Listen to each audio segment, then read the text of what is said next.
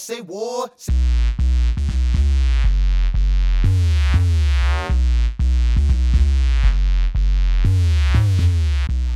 Hi guys, welcome to the next episode of Road to a Million.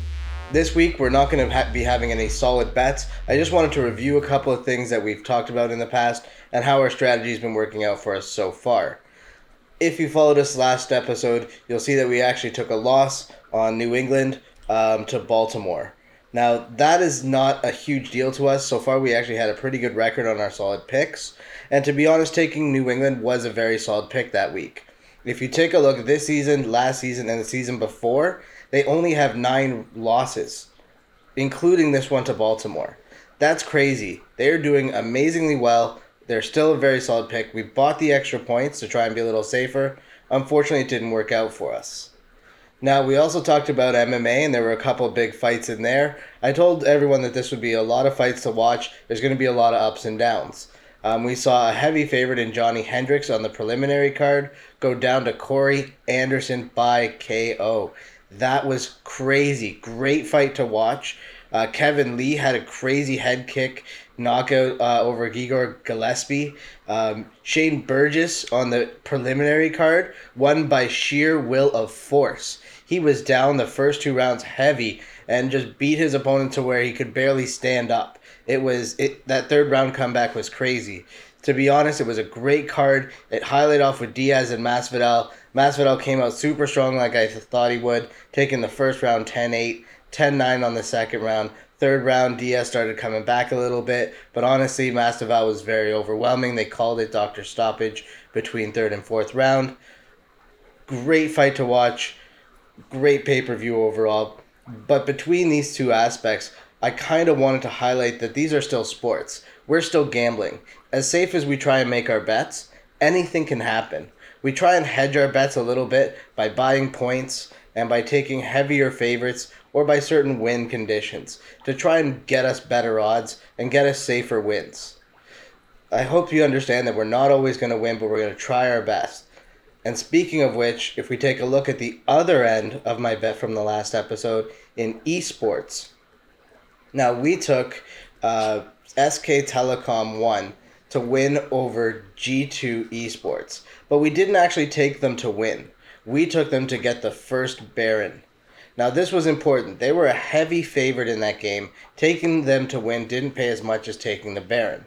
Now this came back to save us. They actually went down in that game. They lost 3-1 in a best of 5. But you know what? They took 6 total Barons in 4 games. That's insane. G2 Esports, on the other hand, they only took 1 Baron. Now, that being said, when you have teams that go that aggressively, we lost that game. Anything can happen. But because we played it a little bit safer, we were able to get that win and still enjoy watching the game.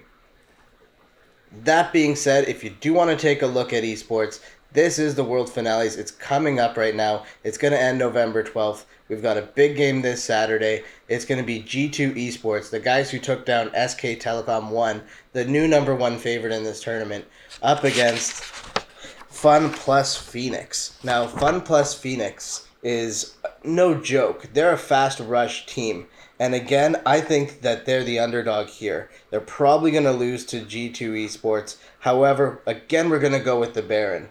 The reason being, their last game, they also took 3-1, but in 4 games, they took 4 Barons. So they're, again, being aggressive. They're using it to finish and end games. They're counting on it. They're relying on it. So you can bet that they're probably going to get it more than G2 Esports. G2 Esports, if you can play it and win 3 out of 4 games and you don't get the Baron, you're not counting on any win conditions. You're counting on individual characters, that synergy, and that force. The Baron's an extra treat for you if you feel like you can snag it. And to be honest, that's a better winning strategy than counting on it.